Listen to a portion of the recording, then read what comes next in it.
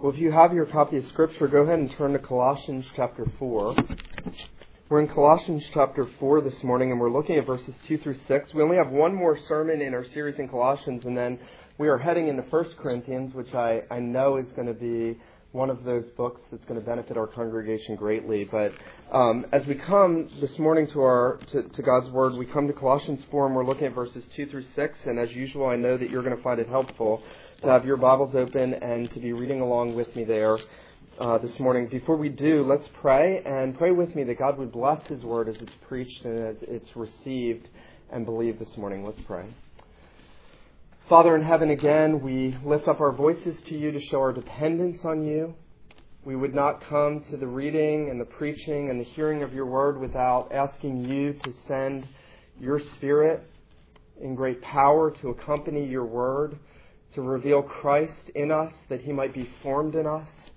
Father, we would see him and hear him and know him who is our Savior, the one to whom we are united, the one who is the hope of glory. Father, we pray that I would not be seen and heard, but that Christ would be seen and heard, and that your word would have a powerful, effective, transforming work in our hearts this morning. Lord, we plead with you to give what only you can give, and we pray these things in Jesus' name.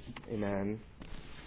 Colossians 4, beginning in verse 2, the Apostle Paul writes these words, "Continue steadfastly in prayer, being watchful in it with thanksgiving. At the same time, pray also for us that God may open to us a door for the word to declare the mystery of Christ, on account of which I am in prison, that I may make it clear which is how I ought to speak. Conduct yourselves wisely toward outsiders, making the best use of the time. Let your speech always be gracious, seasoned with salt, so that you may know how to answer each person. The grass withers, the flower fades, but the word of God endures forever." Well, I'm sure that you all have heard people say in recent years that religion is a private matter. That's become a very popular slogan in the postmodern movement, that don't talk to me about your religion. I have my religion, and religion is a private matter. And as I thought about that saying, I thought, isn't that interesting?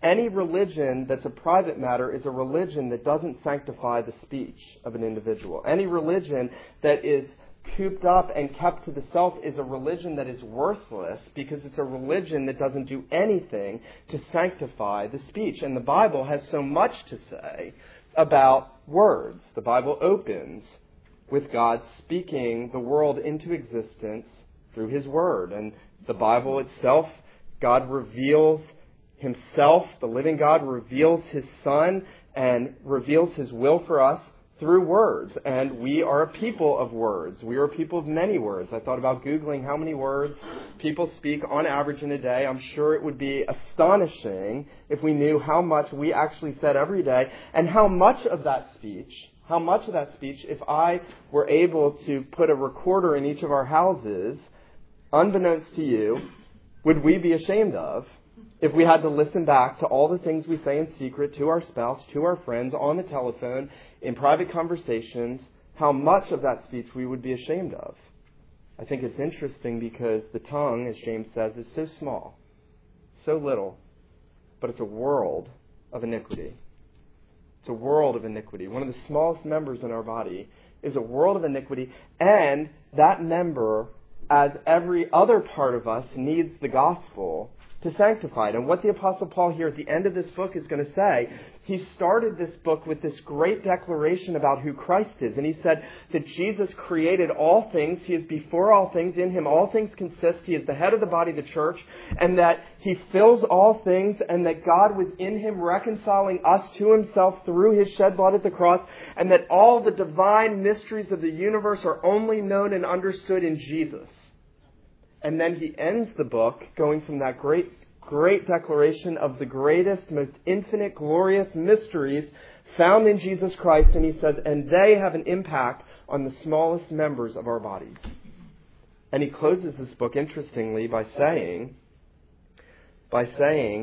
that we ought to be using our tongues, if we're in Christ, number one, in how we communicate to God. Number two, in who we communicate to God for, and number 3, and how we use it in spreading the kingdom. It's interesting to me that God takes something seemingly so insignificant like the tongue, sanctifies it through the gospel, and then uses it as the advancement of his kingdom, as an instrument of advancing his kingdom. I'm sure you have heard that statement, that very wrong statement by St. Francis of Assisi, preach the gospel always, use words only when necessary.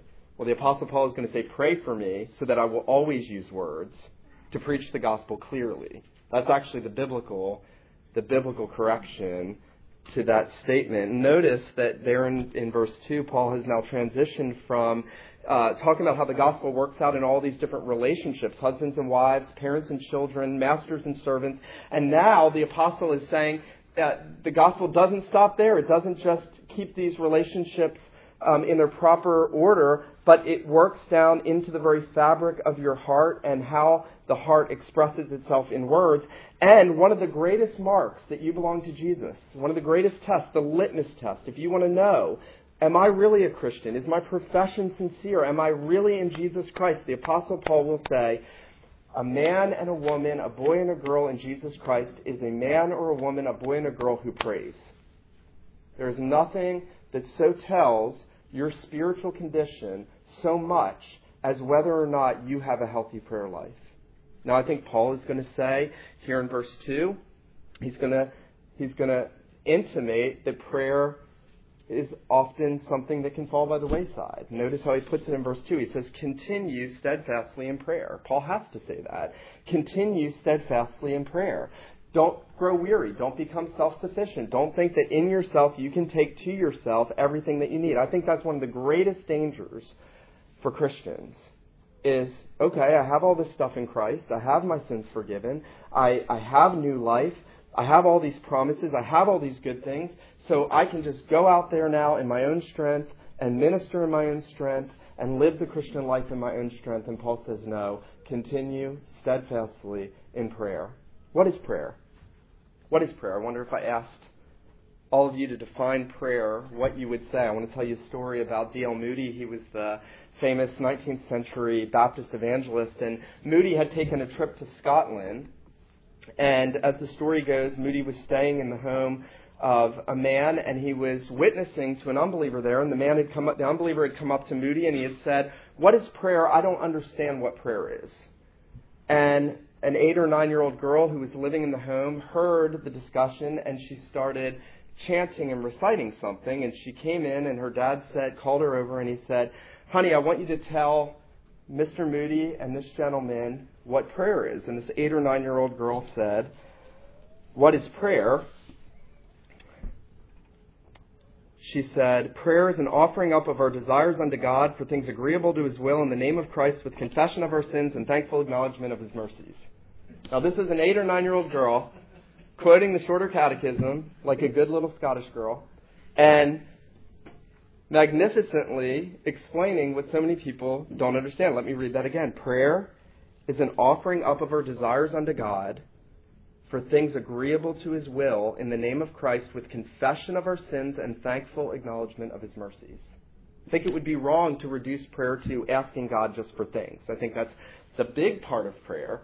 But prayer is really us acknowledging our sinfulness, God's holiness, God's greatness, our insufficiency, and saying, "Lord, we have nothing in and of ourselves." I wrote this on my Facebook wall this week, that prayer was us ascribing greatness to God and insufficiency to us. And a high school friend wrote on my Facebook wall, "No, it's not.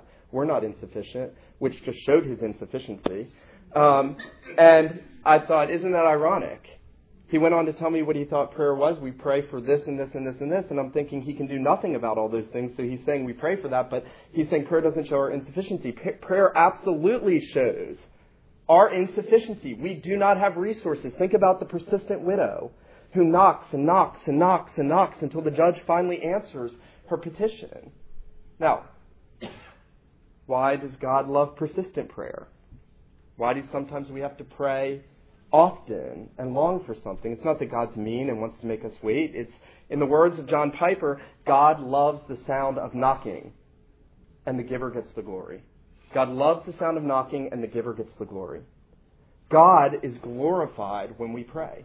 Prayer is saying, Lord, you are God. You are the greatest being of which there is none greater. You are my God. You are my Savior. You are the Father of lights, of whom there is no shadow of turning, and from whom every good gift comes.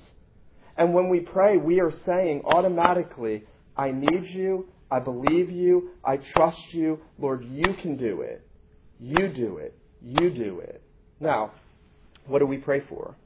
Notice that Paul doesn't tell us. He says, continue steadfastly in prayer, being watchful in it with thanksgiving. I think there's an assumption that we pray for everything and anything. I don't think that Paul means by this what some monastics have taken this to mean, that we have to have all-night vigils of prayer. I don't think that's what it means. I think it means more of what the Puritans said about dagger prayers. You're driving down the road. Obviously, they had horses. We have cars. You throw up little prayers. You're going somewhere. You're going to meet someone. You say, Lord, help me. Give me strength to minister to this person. Fill me with your Spirit. Enable me to listen to them, to care for them, to understand where they are. It's praying at every turn, in every opportunity for God to help us, because there's never a time when we don't need the Lord to help us. There's never a time when we don't need Him to help us and to intervene. And listen, there is nothing so beautiful as when my little boys come to me and say, Daddy, Daddy, Daddy, can you get this down? Daddy, will you do this? Daddy, will you get this for me? I can't get this. It's one of the most beautiful things. I long to hear my little boys say that to me. Now, the living God, who is our Father, longs to hear His children say, Daddy, I can't get this. Daddy, will you do this for me? Daddy, will you help me? He loves that. He loves the sound of His people praying and crying out for the things that we can't do for ourselves. And I think, notice what Paul attaches to this in verse 2. He says, being watchful in it with prayer. He kind of tells us how the gospel is to so shape our communion with God. Because in the first place, know this, the reason we speak, the reason we have language, the reason we have words is so that we can speak to God. It is not first and foremost so I can speak to you and you can speak to me. The reason that we speak is that we, created in Adam, could have communion with God. And so Paul starts by saying the gospel should season your tongues in how we speak to God. And notice what he says, two things, being watchful and being thankful. Being watchful and being thankful. Why do we have to be watchful? Because there are so many variables. There are so many things outside of our control. There are so many things that are unexpected that happen to us during the day. I had one of the hardest weeks. I've had one thing after another after another. And as I meditated on this and as I thought about this, I thought the only response I can give to what's happening is that I am to pray more. It was John Bunyan who said, whenever you have the fullest schedule and you feel like you don't have time to pray is when you need to pray the most. Whenever you have the heaviest load is when you need to stop, not trying to do it, but pray the most. And that's hard. And so Paul says, listen, be watchful. Be watchful. Be steadfast. And then he says, be thankful. I think it's interesting because in the heart of a true believer, the heart of a true believer is a heart of thankfulness. Only true believers are thankful people. I've met and talked to hundreds of thousands of people in my life, and there's a marked difference. There's a marked difference between someone who has had their heart changed by the gospel of Christ and someone who hasn't. When they look at difficult circumstances, one may see the difficulties, they may waver in complaint for a time, but there is inevitably an outcome of thankfulness. I have a friend whose wife is dying. She may die today. She's very young in New York City, and she's dying of cancer. And a year and a half ago, he said to me, I'm worried about Christine's faith. She's bitter at God right now going through this. Last night he said, my wife said, I am so exceedingly blessed to be going through this. She's dying of cancer, and she said, I am blessed to be going through this. She is a woman who has had the grace of the gospel so sanctify her heart that her tongue is full of thankfulness. Is full of thankfulness. She's ready to go be with her Savior. She knows the glory waits her. She can be thankful in the midst of the difficulties because of the grace that she has received in Jesus. And Paul is saying, listen, in everything, how much more should we be thankful for everything? We're not dying of cancer. We're here. We're healthy. How much should we be thankful for everything that God has brought into our life? And notice now, secondly, that Paul says it first starts with our speech toward God, and then who we pray to God for. Notice what he says in verse 3. At the same time, pray for us also that God may open to us a door of the word to declare the mystery of Christ, on account of which I am in prison.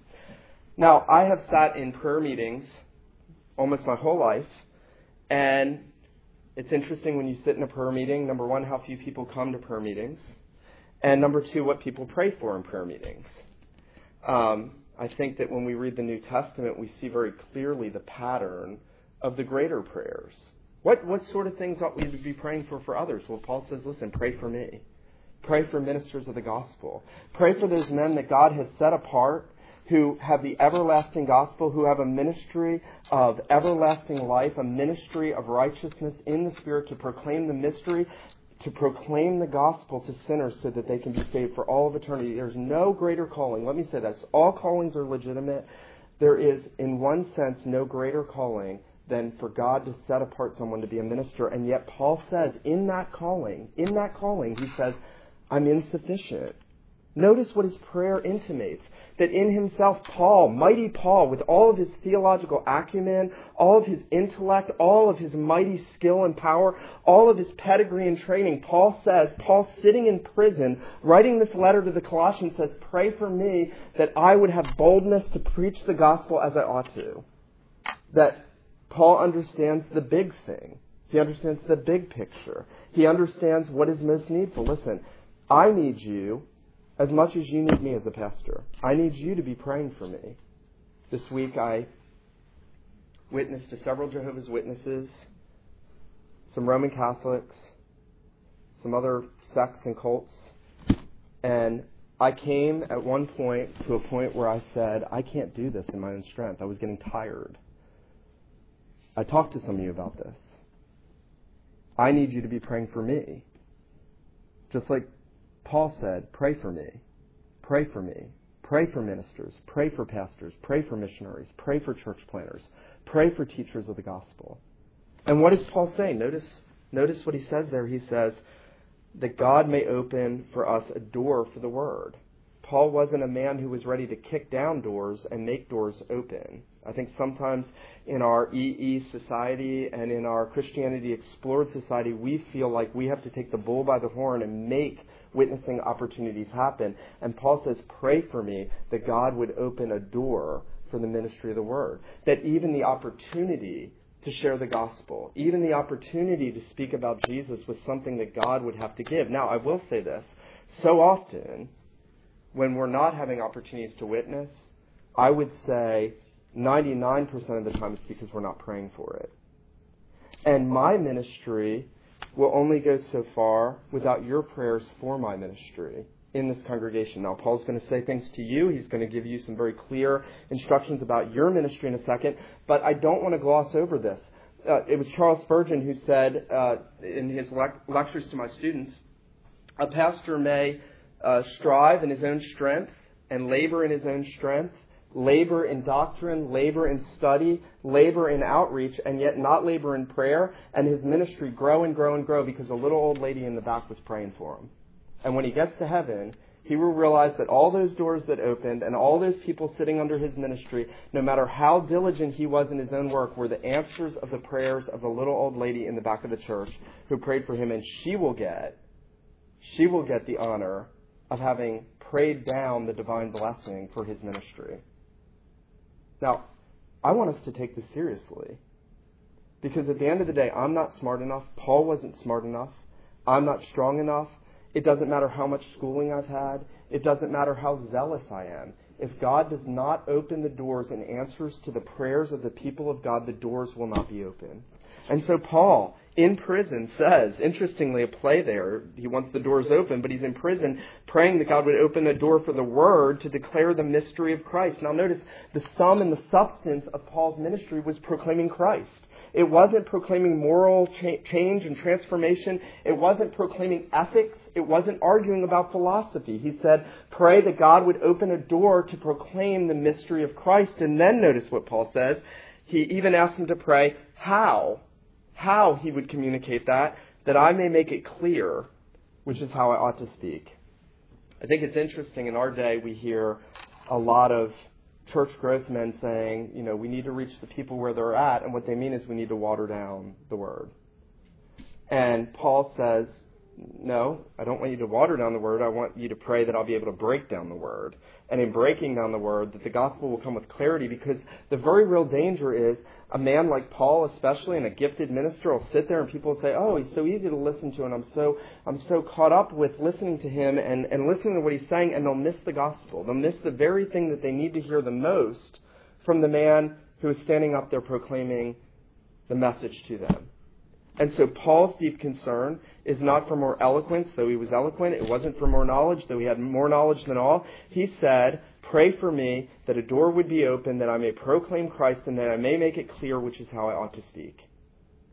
So that when you leave this place every Sunday, and when I go to coffee shops and stores in town and talk to people, I ought to be able to leave there, and they ought to be able to say whether they hate it or not, and whether they hate the messenger or not. They ought to be able to say, you know what, I understand what the gospel is that he is proclaiming. I may hate it. I may hate him for being the messenger that delivers it. Nevertheless, it was clear, and I understand it, because God must answer that prayer to make the gospel clear.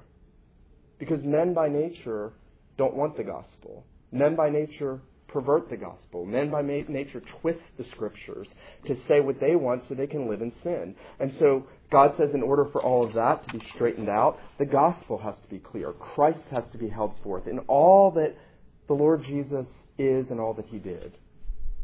And look, you know what? I think it's remarkable how simple this is. Paul doesn't say, pray for me that I could preach a 27-point Puritan sermon with 50 specific applications to each and every little detailed area of your life. There's everything right with that. Paul says, pray for me that I may open my mouth and proclaim Christ. There's something so simple and so beautiful about what the people of God ought to be praying for. It's that Christ, crucified and risen, would be glorified among the people of God and in the world. And you know what? That takes the burden off of me. When I come to God's Word, I have everything done for me. I have God's Word before me. I have the gospel clearly presented in Scripture. I know what I'm called to preach. I know that that's what saves sinners. You know what? They may hate it. They may hate it, but it is the thing that will bring them from death to life and will give them an inheritance with Jesus Christ. And so, thirdly, Paul now directs an application of the gospel to our words in outreach personally. Notice in verse 5, he says, conduct yourselves wisely toward outsiders, making the best use of time. Let your speech always be gracious, seasoned with salt, so that you may know how you ought to answer each person. Now, on first glance, this text doesn't seem to be all together about speech. It seems like Paul's shifted a little bit, and he says, conduct yourselves wisely. That may seem like he's saying your actions out in public. I think Paul still has in view the tongue. He still has in view how the tongue is used. Now in view is how our tongues are used in public, how others perceive us, what they hear from us. And notice what Paul says. He says, conduct yourselves wisely toward those outside. It's not enough. It's not enough to have zeal for the gospel. You know, I think there are sadly, there are some very zealous Christians who think it doesn't matter how they witness to people so long as they're doing it. It doesn't matter if their tone is harsh. It doesn't matter if they don't listen. It doesn't matter if they don't minister wisely. And Paul says, listen, conduct yourselves wisely toward outsiders. You know, they're looking in, they're watching us. As I sat at the booth yesterday, I realized they're watching. People in this town are watching, and they're talking. And they're watching and talking. A lot of times their talking is not godly talk. And they're going to watch what professing Christians do. They're going to watch you. When I worked in a restaurant, I told you this story before, years ago, there's this guy named Christopher, and I was trying to befriend him and witness to him. And Christopher said to me one day, he said, I'm watching you. And I said, I know you are. I called him Hawkeye. I said, I know you are.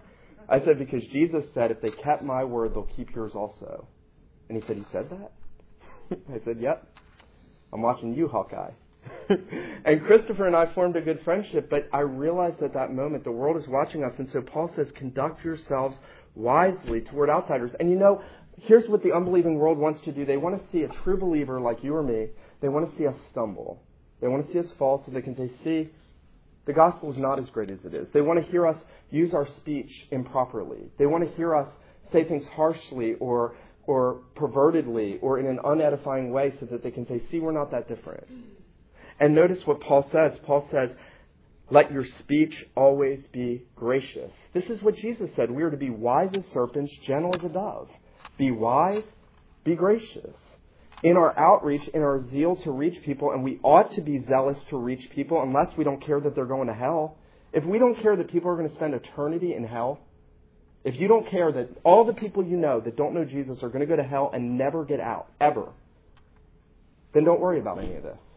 Paul says, if you care, if you want Christ to be glorified, let your speech be seasoned with grace, pray for wisdom, walk wisely to those that are outside, and then notice what he says, so that you may know how to answer each person. One thing I've realized as I've gotten older as a Christian is that there's no formula for reaching people with the gospel. There's a gospel formula, but there's no formula. Everybody's different. Every circumstance is different. Every interaction that you'll have with someone at work, with someone at a restaurant, with someone at a store that you're shopping at, with some friend in town that you've known for years, with somebody on Facebook, wherever it is, everyone is in a different place, and we need wisdom to know how to answer each one with just the right word. This is what the Proverbs say, right? Soft answer turns away wrath. Like apples of gold on platters of silver is a word fitly spoken. It's easy just to blurt things out. It's easy not to be gracious. It's easy to be judgmental. I think nothing hurts the gospel so much, and I'll close with this. Nothing hurts the gospel so much as a man or a woman who believes it, who looks judgmentally at others who don't believe it, instead of speaking graciously with the grace of Christ on their tongue toward them, to show them that grace. It's our natural inclination. We are so hardwired to self-righteousness that our natural inclination is to make some growth spiritually and then be harsh and judgmental to people that aren't. And I think there's a lesson here. Paul says, listen, if you want to win people to Christ, if you want your tongue to be an instrument of advancing the kingdom, let your speech be gracious, seasoned with salt, so that you know how you ought to answer each person. I want to challenge you this week. I want to challenge you to think about the speech that you use in your home, the speech that you use in conversations, how we talk to one another. Paul dealt with that in Colossians 3:8 and 9. Don't lie to one another. Put on kindness and humility. Does your speech reflect that your heart has been transformed by the gospel? I'm not saying perfectly. When you fall, we go back to Christ. We go back to the cross. We confess sin. We repent of sin. We ask Him to forgive us. We ask Him to cleanse us. We ask Him to build us up again. But does your tongue generally reflect that you have had your life changed by the gospel? I don't think it's that hard a test. Number two, I want to ask you to pray for me.